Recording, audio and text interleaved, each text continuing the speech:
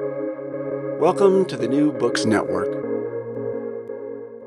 Hello, this is Rebecca Buchanan, host of New Books Network, New Books and Popular Culture. And today I'm here with Rich Deakin, who is the author of Grebo, the loud and lousy story of gay bikers on acid and Crazyhead. Rich, thanks for being here with me today. It's my pleasure. Thank you. So can you talk a little bit about why you wanted to write this book, why you wanted to write about these two bands and this kind of time period and subculture? Right. Well, it sort of kind of goes back to I'd already written a book about 18 years ago, about the Deviants and the Pink Fairies, who were British counterculture bands who were quite influential on the punk scene that I became part of when I was growing up. So I went back to them. And that was my initial thing. I was enthusiastic about that, and I did that. And I remember after I'd written that book in 2007, I think it got published by Headpress,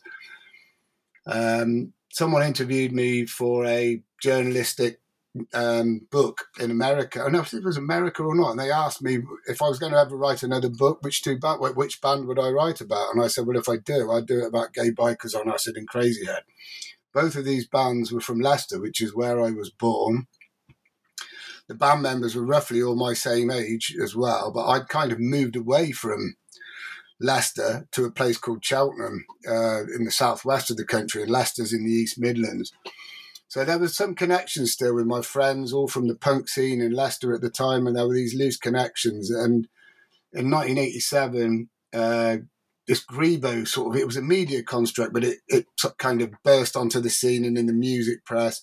I was already into the music then, and it had been taking elements of things like the punk scene, 60s scene, and they were also bringing in sort of current things like hip hop and sort of dance elements, which were starting to emerge and creep into music at that time. So that's why I said if I was ever going to write another book, I didn't think I was going to, and I thought I'd do this one. So yeah. So can you talk a little bit about you interviewed a number of people for this book. Can you talk a little bit before we sort of get into it about kind of the research you did, what you did to put this together? Okay, right. So I did have some loose connections with people from Leicester. As I say, they were my contemporaries. I didn't know them so much at the time when I lived in Leicester because I only left there when I was 14. But occasionally I used to see my old friend who used to come up and visit me in Cheltenham when I used to go back to Leicester. So I knew there was this scene. So and by the time I started writing it, since my last book, social media had started becoming more into its own. It was becoming sort of a phenomenon. It was a lot easier to contact people than it ever had been before for when I was even writing the Deviants and Pink Fairies book, which is called Keep It Together. So, yeah, I kind of just contacted them initially by, I think it was MySpace at the time then, which is now kind of pretty much defunct. I think it's still out there. I think it's mainly just sort of like hanging in the ether with archive material in it. So, but yeah, so it kind of went from there. And these people out the gay bikers on acid and Crazyhead were probably more my age and were perhaps a bit more computer savvy than even the Deviants and the Pink Fairies, who were from the 60s and early 70s. So they'd sort of picked up and run with that. And I did a lot of stuff by interviewing via Skype or whatever I was using then. I don't use that so much now. Email was good, or actually just interviewing the people in person, going to gigs, meeting them before, or yeah, just catching up like that. And you have and I just want to say to people that your book is full of also images. So I'm going to guess that many of them passed on their photographs because some are more personal photographs, it seems, and more candid. So you have a lot of sort of images in here as well. Yeah, I mean, again, a lot of the photos were reproduced on the band's own social media pages. So again, over time, fans have probably, or people who took them at the time, the original photos have reposted, and then they've been reposted, and then they've been reposted. But then they ultimately end up on the, say, like the Gay Bikers on Acid Facebook page or the Crazyhead Facebook page. and they've reshared them, and they've obviously ultimately been given permission by the people who took them originally. But this, this is sometimes a thing that comes back. Oh, hang on a minute, how come my pictures end up there? And then they say, well, you did say we could use it, and social media's come on a long way since then, so that's why it's there. But luckily, I mean, most of those kind of photos I've tried tracking down the original photographer or whatever and tried crediting them where possible, but that's how it's come out, yeah. And there have been actual personal photos, as you say, which have come out of their own collection, so they have been willing to share their photos as well for their own photos rather than the reshared social media ones, yeah. And so you've done this, and in the book you kind of make sort of the history of the band members with the scene and what is going on during this time and moving us through. So could you talk a little bit about just who these two bands, right? Who are the Gay Bykers? Who's Crazyhead? Like, who are these bands, and why did you feel like these were really important bands to kind of talk about and introduce? Because I think at one point, I don't know if it was you or one of the forwards was kind of saying, well, why would you write a whole book about us? Like, can you even write a book about us? Yeah, well, there is that. Yeah, I think that's Mary Byker, I think he said. I think both of them, and Anderson out of Crazyhead might have also possibly said that. But yeah, I mean, as I said, it was something I was growing up with at the time. So the previous book I wrote about was something which was not years before.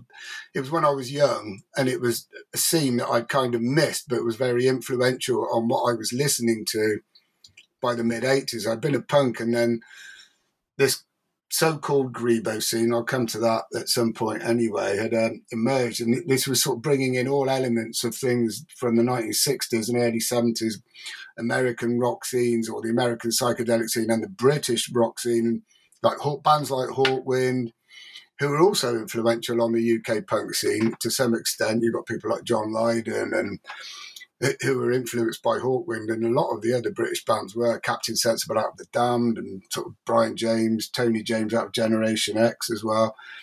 So by the mid-'80s, I had an older sister who was also a bit more into older music, rock music and psychedelic. And I'd started, rather than just listening into this sort of punk that I was being blinkered by, was opening my mind to it. And it seemed that these Gay Bykers on acid and Crazyhead were also delving further back into the roots of where punk came from. So whereas Crazyhead were more of a straightforward rock and roll band who were more garage rock and roll band, influenced perhaps by the 60s sort of garage bands, Gay Bykers on acid were more experimental and were probably taking influences from things that were coming out of the US as well at the time, like Butthole Surfers and things like that.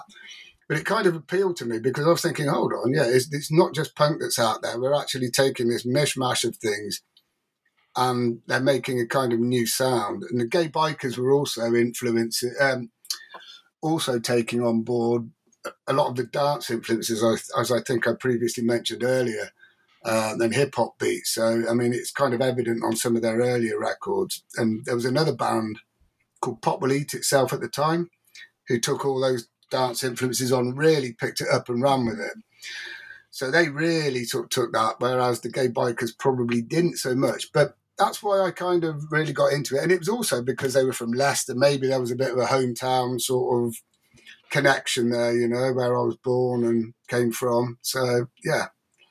And so you mentioned, and you've said this, I'd love for you to talk a little bit about Grebo and what Grebo is and how like this comes out in the book, but also for folks listening in America, it is probably not a term that we have heard as much as folks in the UK and your area. So can you talk a little bit about Grebo and what that is and where that came about? Yeah, sure. I mean, I remember the term several years before it became the term which was applied to bands like Gay Bykers on Acid, Crazyhead, Pop Will Eat Itself, and Zodiac Mind Warp, and whatever. I remember when I was at school, it was like it did apply to sort of anyone who was like a long-haired, greasy-haired rocker. These kids at school, like you had punks, skinheads, mods, and all this, and then the rockers in the 80s, early 80s, late 70s were called Grebos. When I was at school, and then there was a journalist called James Brown, who's actually went on to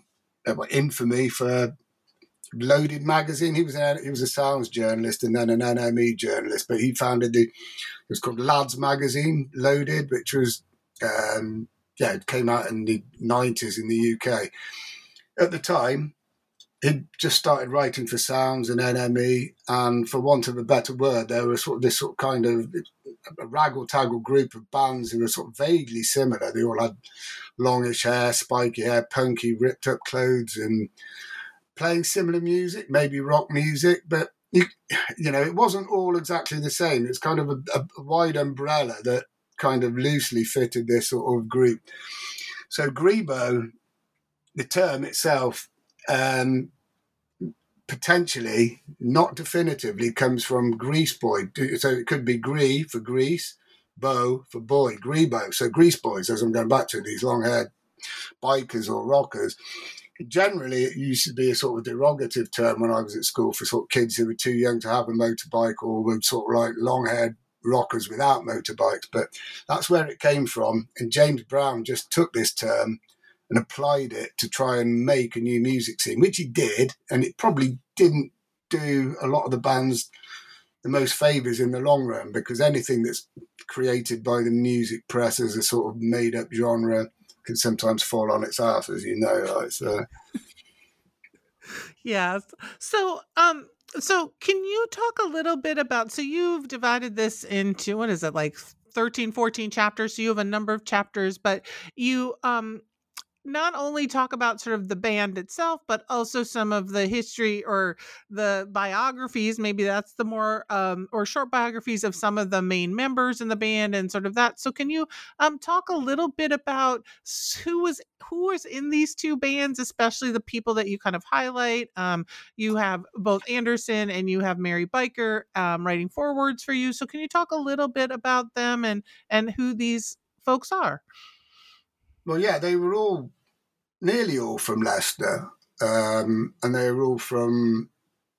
There was a rough sort of, the locus of it is a place called Wigston in Leicester, South Wigston, where several members of Crazy. So this is where it kind of overlaps. So you've got members of Crazyhead and members of Gay Bykers who were all at school together, but they ended up in different bands. Mary Byker actually lived in Market Harbour at the time, but went into Leicester to do a degree at the Polytechnic, as sort of I can't remember, a graphics degree, I think. So he kind of met them on the punk scene. So there was a kind of overlapping. And then there was Tony Byker at the Gay Bykers on us, the guitarist, who was a guitarist, who was an artist from Huddersfield, which is in Yorkshire, England. So again, he ended up at college in Leicester at the Polytechnic and was doing the fine art degree, I think it was, off the top of my head. But yeah, the members were sort of like, so Anderson out of Crazyhead, he lived next door to Robert Byker, who was the bassist of the Gay Bykers. Robert Byker was like one of the first Mohicans, punk Mohicans in the late 70s in Leicester. He got expelled from the school they were at and went to it was kind of, well, not a special school, it was a progressive school, they called it, called Countersthorpe College, where they encouraged people to do as much as they wanted to do without, so they could smoke in classes, they could play guitar, and they encouraged them to play music a lot. So you already had the guitarist out of Crazyhead, which is Kev Reverb, Kev Bayliss, he was there, so he met Robert there, but they ended up in different bands. But ultimately, there was this big scene that they were all on. And then they used to do club nights. So some of them used to DJ together. And they went off into their own bands in the end. I mean, I'm just maybe cutting the story a bit short. There was something called the Great Red Shark that started off in Leicester. And I think they used to do these DJ nights and sort of share the decks together and play the music. And then they went off and separated and got their own bands together. But the leading lights for these bands, there were a couple of bands. There was one called the Bomb Party and the Janitors, which in particular were two bands that were quite influential. They were local Leicester-based bands on both of the Gay Bykers on Acid and Crazyhead anyway. So they kind of started roadieing for them. They sort of picked up sort of like tips of the trade from them and started doing their own thing. And so so they sort of are starting in this space, and then you kind of talk about well, a number of the tours, but like sort of how they started to get more more of a following, maybe that's the best way I could say it. So could you talk a little bit then, so they're playing together, they're doing local things, but then they start to go out and they start to tour and they start to get more attention. And so can you talk a little bit about that, or some of the things that they talked about that you want to share that you found? Well, again, I think they all it's still left after they left school and they were doing the Great Red Shark and all these early things together, these busking gigs and sort of DJing gigs together. Some of them ended up sharing flats together. So there was a big tower block in Leicester called Goscott House, which was quite a notorious area in a notorious area called Highfields. And at this point, Mary Byker was actually seeing one of the members of the Bomb Party. He was seeing Sarah Carina, and Bomb Party at this point were probably, well, they were already being sort of looked at by the music press. So they'd already moved to London, and so Mary was with Sarah Carina, but then the Gay Bykers were getting some interest, so they decided to move down to London. I think Crazyhead actually decided to move to Leicester. But I think with the name actually probably started attracting interest. And these days, they probably wouldn't be no one would give them the time of day. I mean, and it isn't particularly the most sort of great name for a band, but at the time, it attracted a lot of attention. And I think for the particular reasons that it wasn't just there for shock reasons, whatever. They said, this is just basically to confront everyone's fears. They're scared of gays, homosexuals, whatever. They don't like bikers and they don't like drugs. So it's like confronting all your sort of gay bikers on acid. And they actually took the name from a Ray Lowry cartoon in the New Musical Express, which was a popular weekly UK music magazine at the time. Apparently at the time, because the cartoonist had a picture of a Hell's Angel on a motorbike with gay bikers on acid on the back of it as well. They just took that and adapted it to sort of say, this is what we're confronting. They actually did get quite a lot of sort of threats, I think, from certain elements of the biking fraternity for taking this cartoon and taking the name. But yeah, that's how it came about. And so these bands, and that was one of my other questions I had for you to talk a little bit about the name, because it is this name that you would remember, right? So they're sort of playing, they're doing their thing, but they also these bands end up getting signed to major labels, right? They end up sort of doing some larger touring. So can you talk a bit about kind of how that came about, how they started to, and what happened to them as they started to sort of tour larger? Like, I know at one point the Gay Bykers toured the U.S. with, who was it? I'm gonna totally forget. Motorhead. It wasn't Motorhead, but like their tour. They did. They supported the Cult at That was it. Madison Square Gardens but that was just a one-off one. Yeah, and right. Yeah, but like they were, so they were playing these bigger shows. They both right. I think Gay Bykers signed to Virgin, was it? Like they were signing to sort of more major labels. So can you talk a little bit about that and what that meant for them and sort of what happened? Yeah, well, if I just backtrack a bit, because probably I probably didn't answer the last question properly, because you asked me about how did they start first getting the attention of the media, and the early gigs, they were picked up in London, and then there was a label called Intape, which is Mark Riley. These days he was a member of The Fall. You've heard of The Fall, Mark E. Smith and The Fall. He used to be in The Fall, and he had his own record label. So they were picked up eventually by Intape, who the janitors, who I said were also sort of mentors of sorts to the Gay Bykers on Acid and Crazyhead. And so when they got picked up from there, it kind of sort of snowballed a bit. And the name, they'd already started getting the media attention, and then Virgin got interested. Well, they got a new manager, and there was some sort of media frenzy. And there were several labels that were quite interested, the major labels for the Gay Bykers on Acid, and they got picked up by Virgin. So Virgin took them on, and then on this, initially at the beginning of the Virgin signing, they were sort of whisked off to Madison Square Gardens to support the cult. I think it was called the New Music Seminar, which was, I don't know if it's still a regular thing in New York or every year or not. I know they have regular things these days like SWA, South by Southwest, whatever. But yeah, it was kind of one of those things. So yeah, that was quite a big experience, a big experience for them. And I think I mentioned that somewhere, and I do mention it definitely in the book. Crazyhead, on the other hand, were picked up by Food Records, who were famous for eventually going on to sign Blur and becoming famous for bands like that. And they picked that up. They did a couple of singles initially, and then again, it was like once they were initially signed to these sort of lower or independent labels, there was more of a major frenzy, and Blur were actually bought out by Parlophone, which is a subsidiary of EMI. So they actually became on a big label for a time.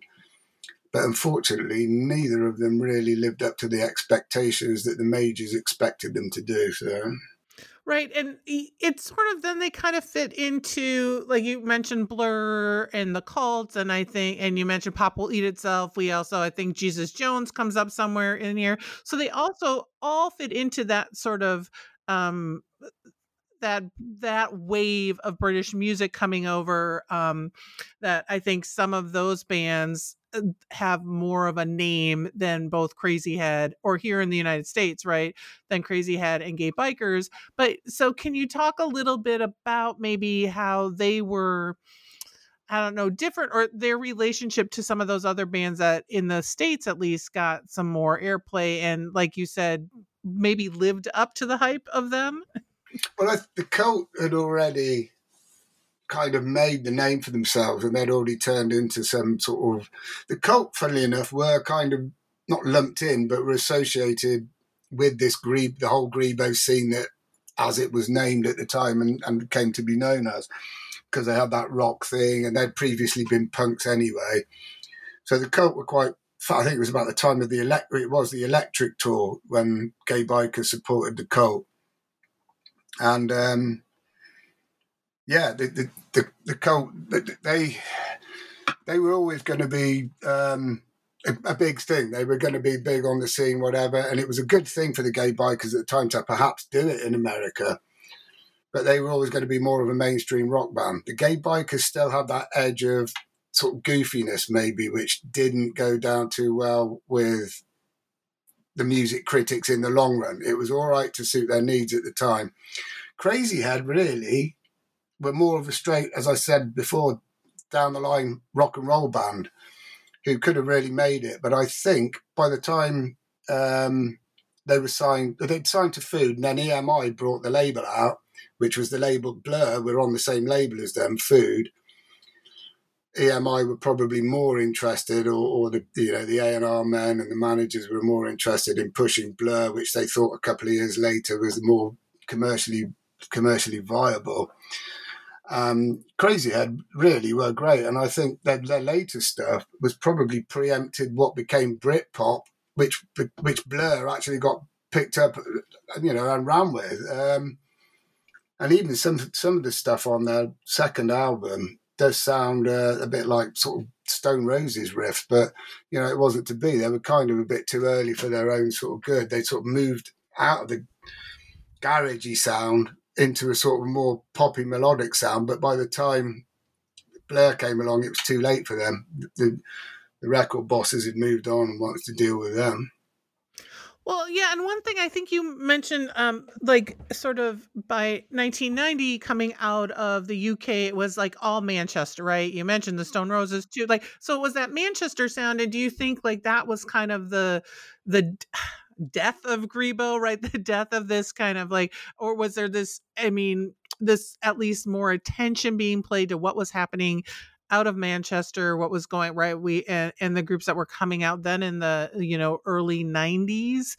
I guess I'm thinking, even in Spiral Carpets and this kind of Happy thing that was, Mondays and yes, things and like all of I that. do. It was very strange at that time because there was so much coming out. I mean, the dance scene was coming up, ecstasy was coming in, the Gay Bykers on acid and all were.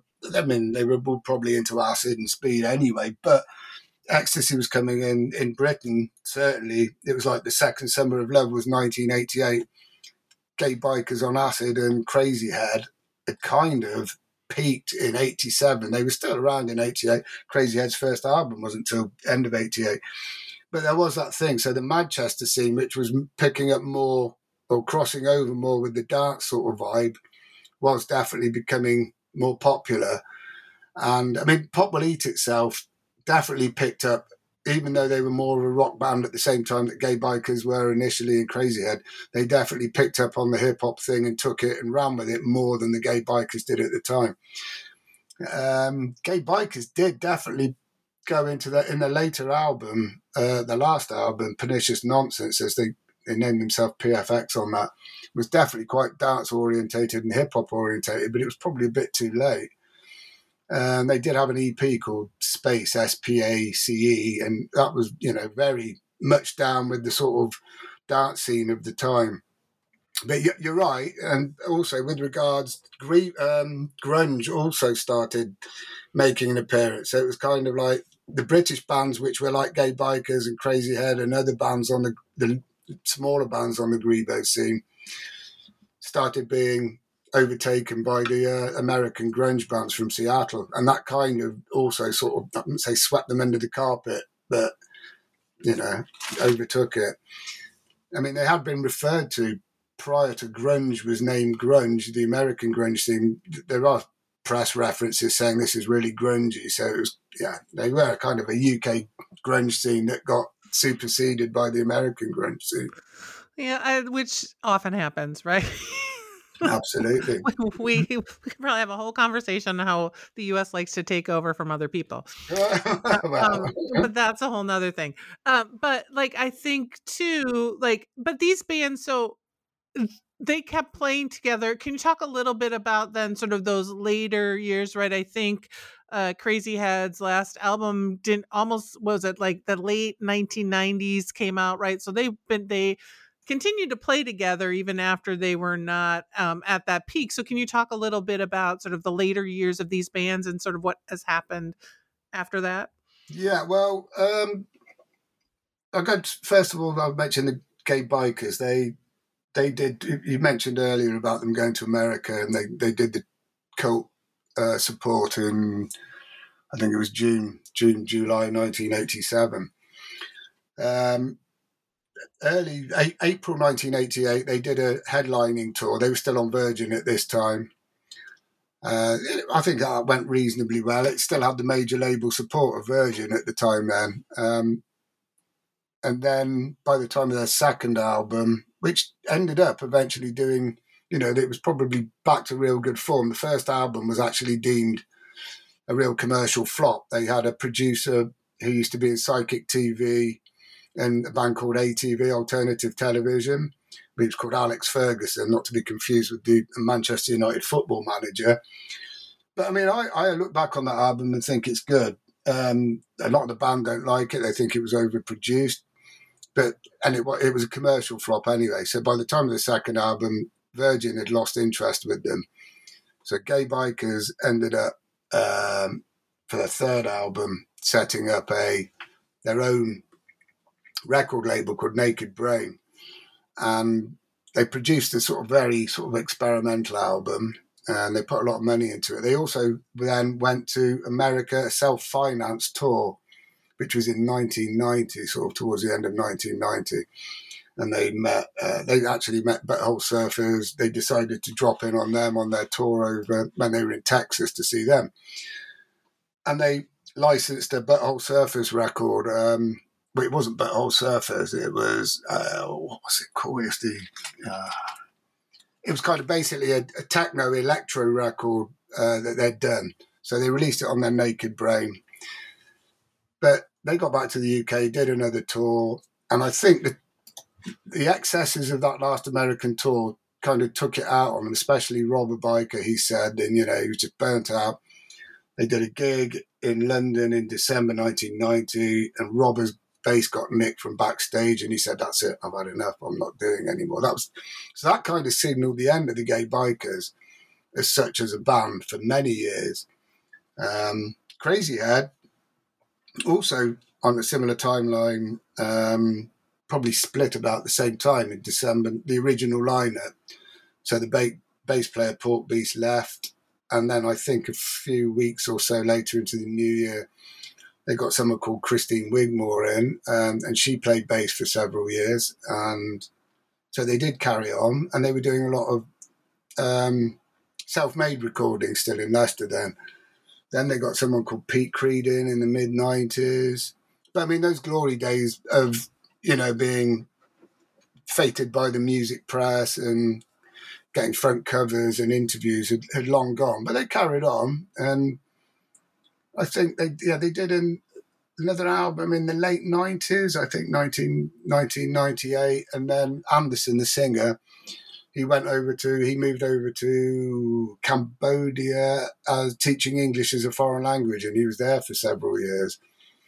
So, yeah, that was it. But the Gay Bykers never played again as the Gay Bykers until about 6 or 7 years ago or more. Mary Byker went on to become probably the most sort of successful one musically at the time. He went into a band called Pigface, industrial sort of super group, as they called it, and band called Apollo 440, who had quite a number of UK quite high chart hits. Sort of various things like that. But that was it. Right. And so you have these, you mentioned that it was like, because it's like what, 2016, 2017, where these bands could kind of reunite. Can you talk a little bit about the indie days? And because I think, I could be wrong, is that the first place the Gay Bykers reunited, was at Indie Days in the UK? I think it was that tour. They did it was a few days before that. So, I mean, in some ways, it was easier to rehearse, because even though when you're on the other side of the world. So Tony Byker's over in Japan. He's been living in Tokyo for some years. Mary at one point Mary Byker, the singer, was living in Brazil, but he'd moved back to the UK by this time. And funnily enough, he's also been the lead singer of Pop Will Eat Itself for 20 odd years or whatever now, or getting on for 20 years. So, they got back together, and it was only a sort of a smallish tour, and I think it culminated in the Indie Days tour, as you say, Town and Country Club, as it used to be called, or the O2 Forum, as it's called now, in London, which is quite a big venue. And that was really good, yeah. That was a good tour. I saw them a couple of times on that tour. They weren't huge venues, but they were sort of well received, and it went down well.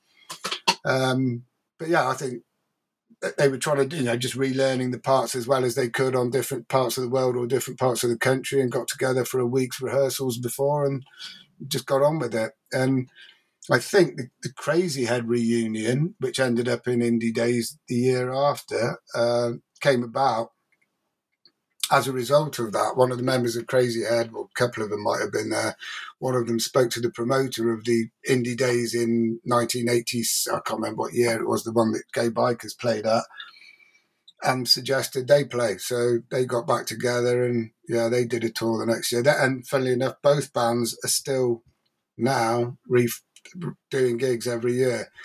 So one of Crazyhead is living in Turkey, but he comes back every year at the end of the summer, and he'll be joining them in a few weeks' time to play some gigs in the UK. And Gay Bykers on Acid are playing at the Rebellion Festival. They've been invited to play there, which is, I don't know if you know, it's like one of the biggest annual punk festivals in the UK. So it's the punk festival, but it's kind of quite diverse. So you get a lot of bands invited on. You've got a broad spectrum of punk type music. So they're playing that, and they're playing several more dates each as well.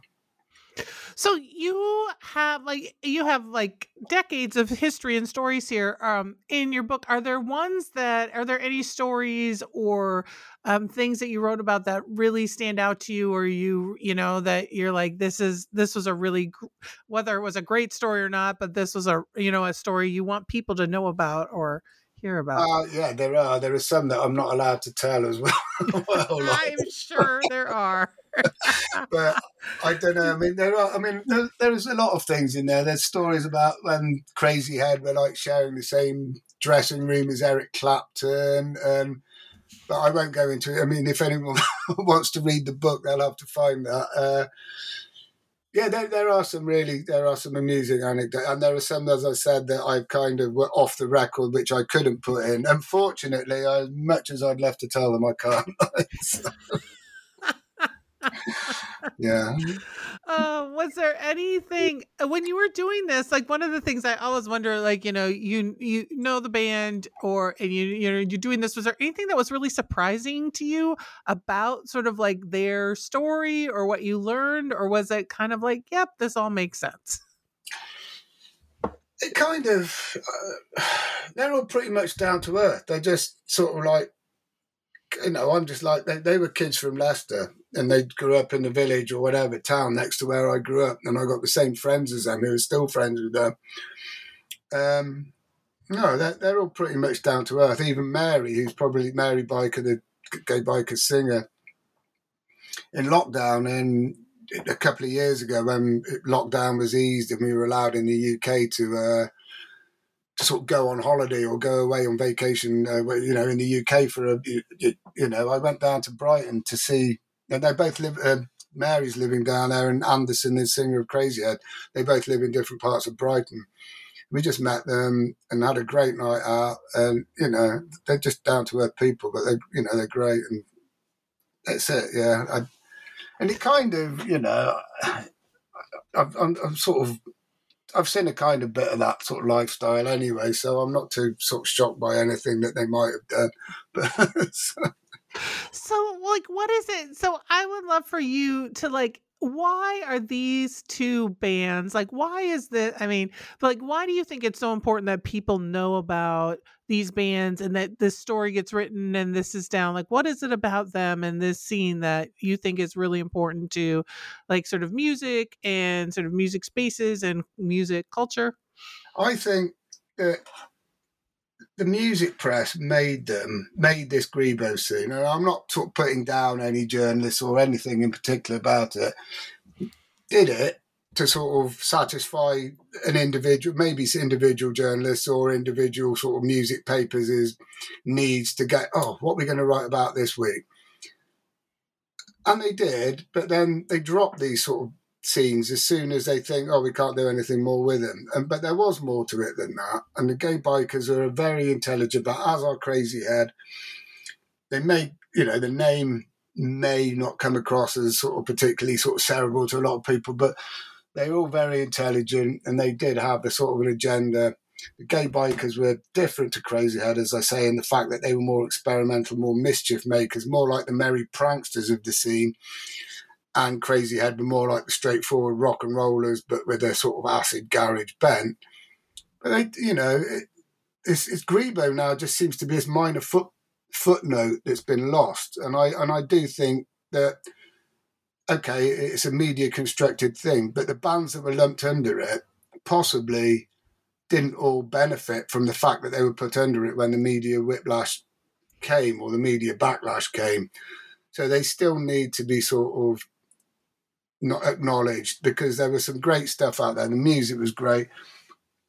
Gay Bykers combined some great sort of experimental stuff, taking on punk sort of, as I say, dance music and sort of hip-hoppy styles and whatever.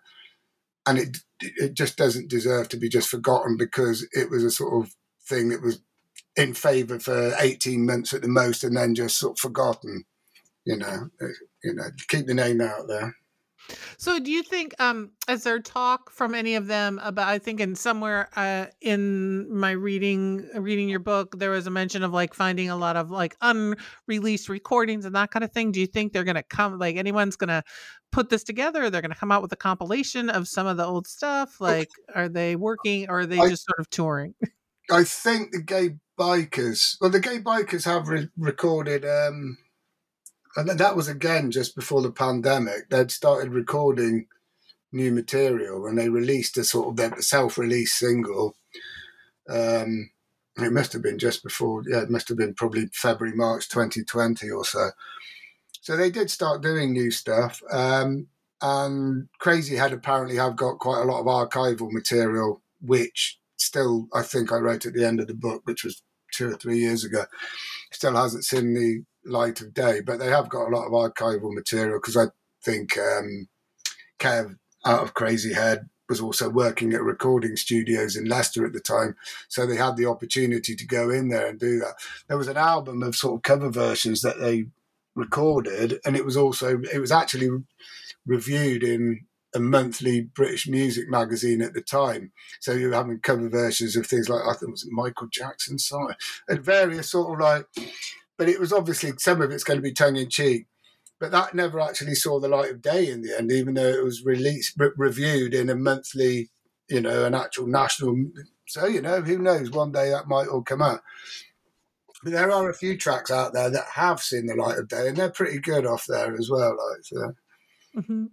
Which is awesome, right? Like, how do you get the music and promote it and get it out there? So, I will ask you my final question. So, as I've talked to you for a while about this, like, is there anything else you're working on now that you want to talk about, either with this book or with the new project, or like self promotion? What's going on right now? Well, I should say I am going to be. I've just right. This is a Gay Bykers on Acid and Crazyhead and Zodiac Mind Warp collaboration. There's a band called Thrill City. I went up to Leicester on Saturday to see the band. So you've got Robert Biker on bass out of Gay Bykers on Acid. You've got Rob Vom, the drummer, out of Crazyhead on drums. And you've got Cobalt Stargazer out of Zodiac Mind Warp and the Love Reaction on guitar. And you've got a young singer who they've got called Aidan Houston on vocals. So they've kind of gone back to this 1970s sort of, some aspects, Southern boogie type of rock. So I went up for that, and yeah, that was great. The only thing was the weather was absolutely diabolical here, so I don't think the weather was great for the turnout. Tom Jones was playing around at the cricket ground around the corner, but I don't think Tom Jones would have affected the, So that was that. I'm going to review that, hopefully, anyway, for the magazine called Vive la Rock I contribute to. The other thing I'm doing at the moment is I'm updating the previous book I mentioned called Keep It Together, Cosmic Boogie with the Deviants and the Pink Fairies. So when that was first published, the Pink Fairies and the Deviants have both reformed in one form or another since then. So there's, until the deaths of various members, unfortunately. But there are, so that's another thing. So there's another 10 years worth of updates to do on that. Awesome. Well, it was really great talking with you again.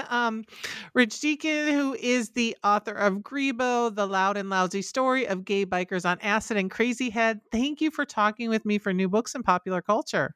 And thank you, Rebecca. Thank you for inviting me on. It's been a pleasure.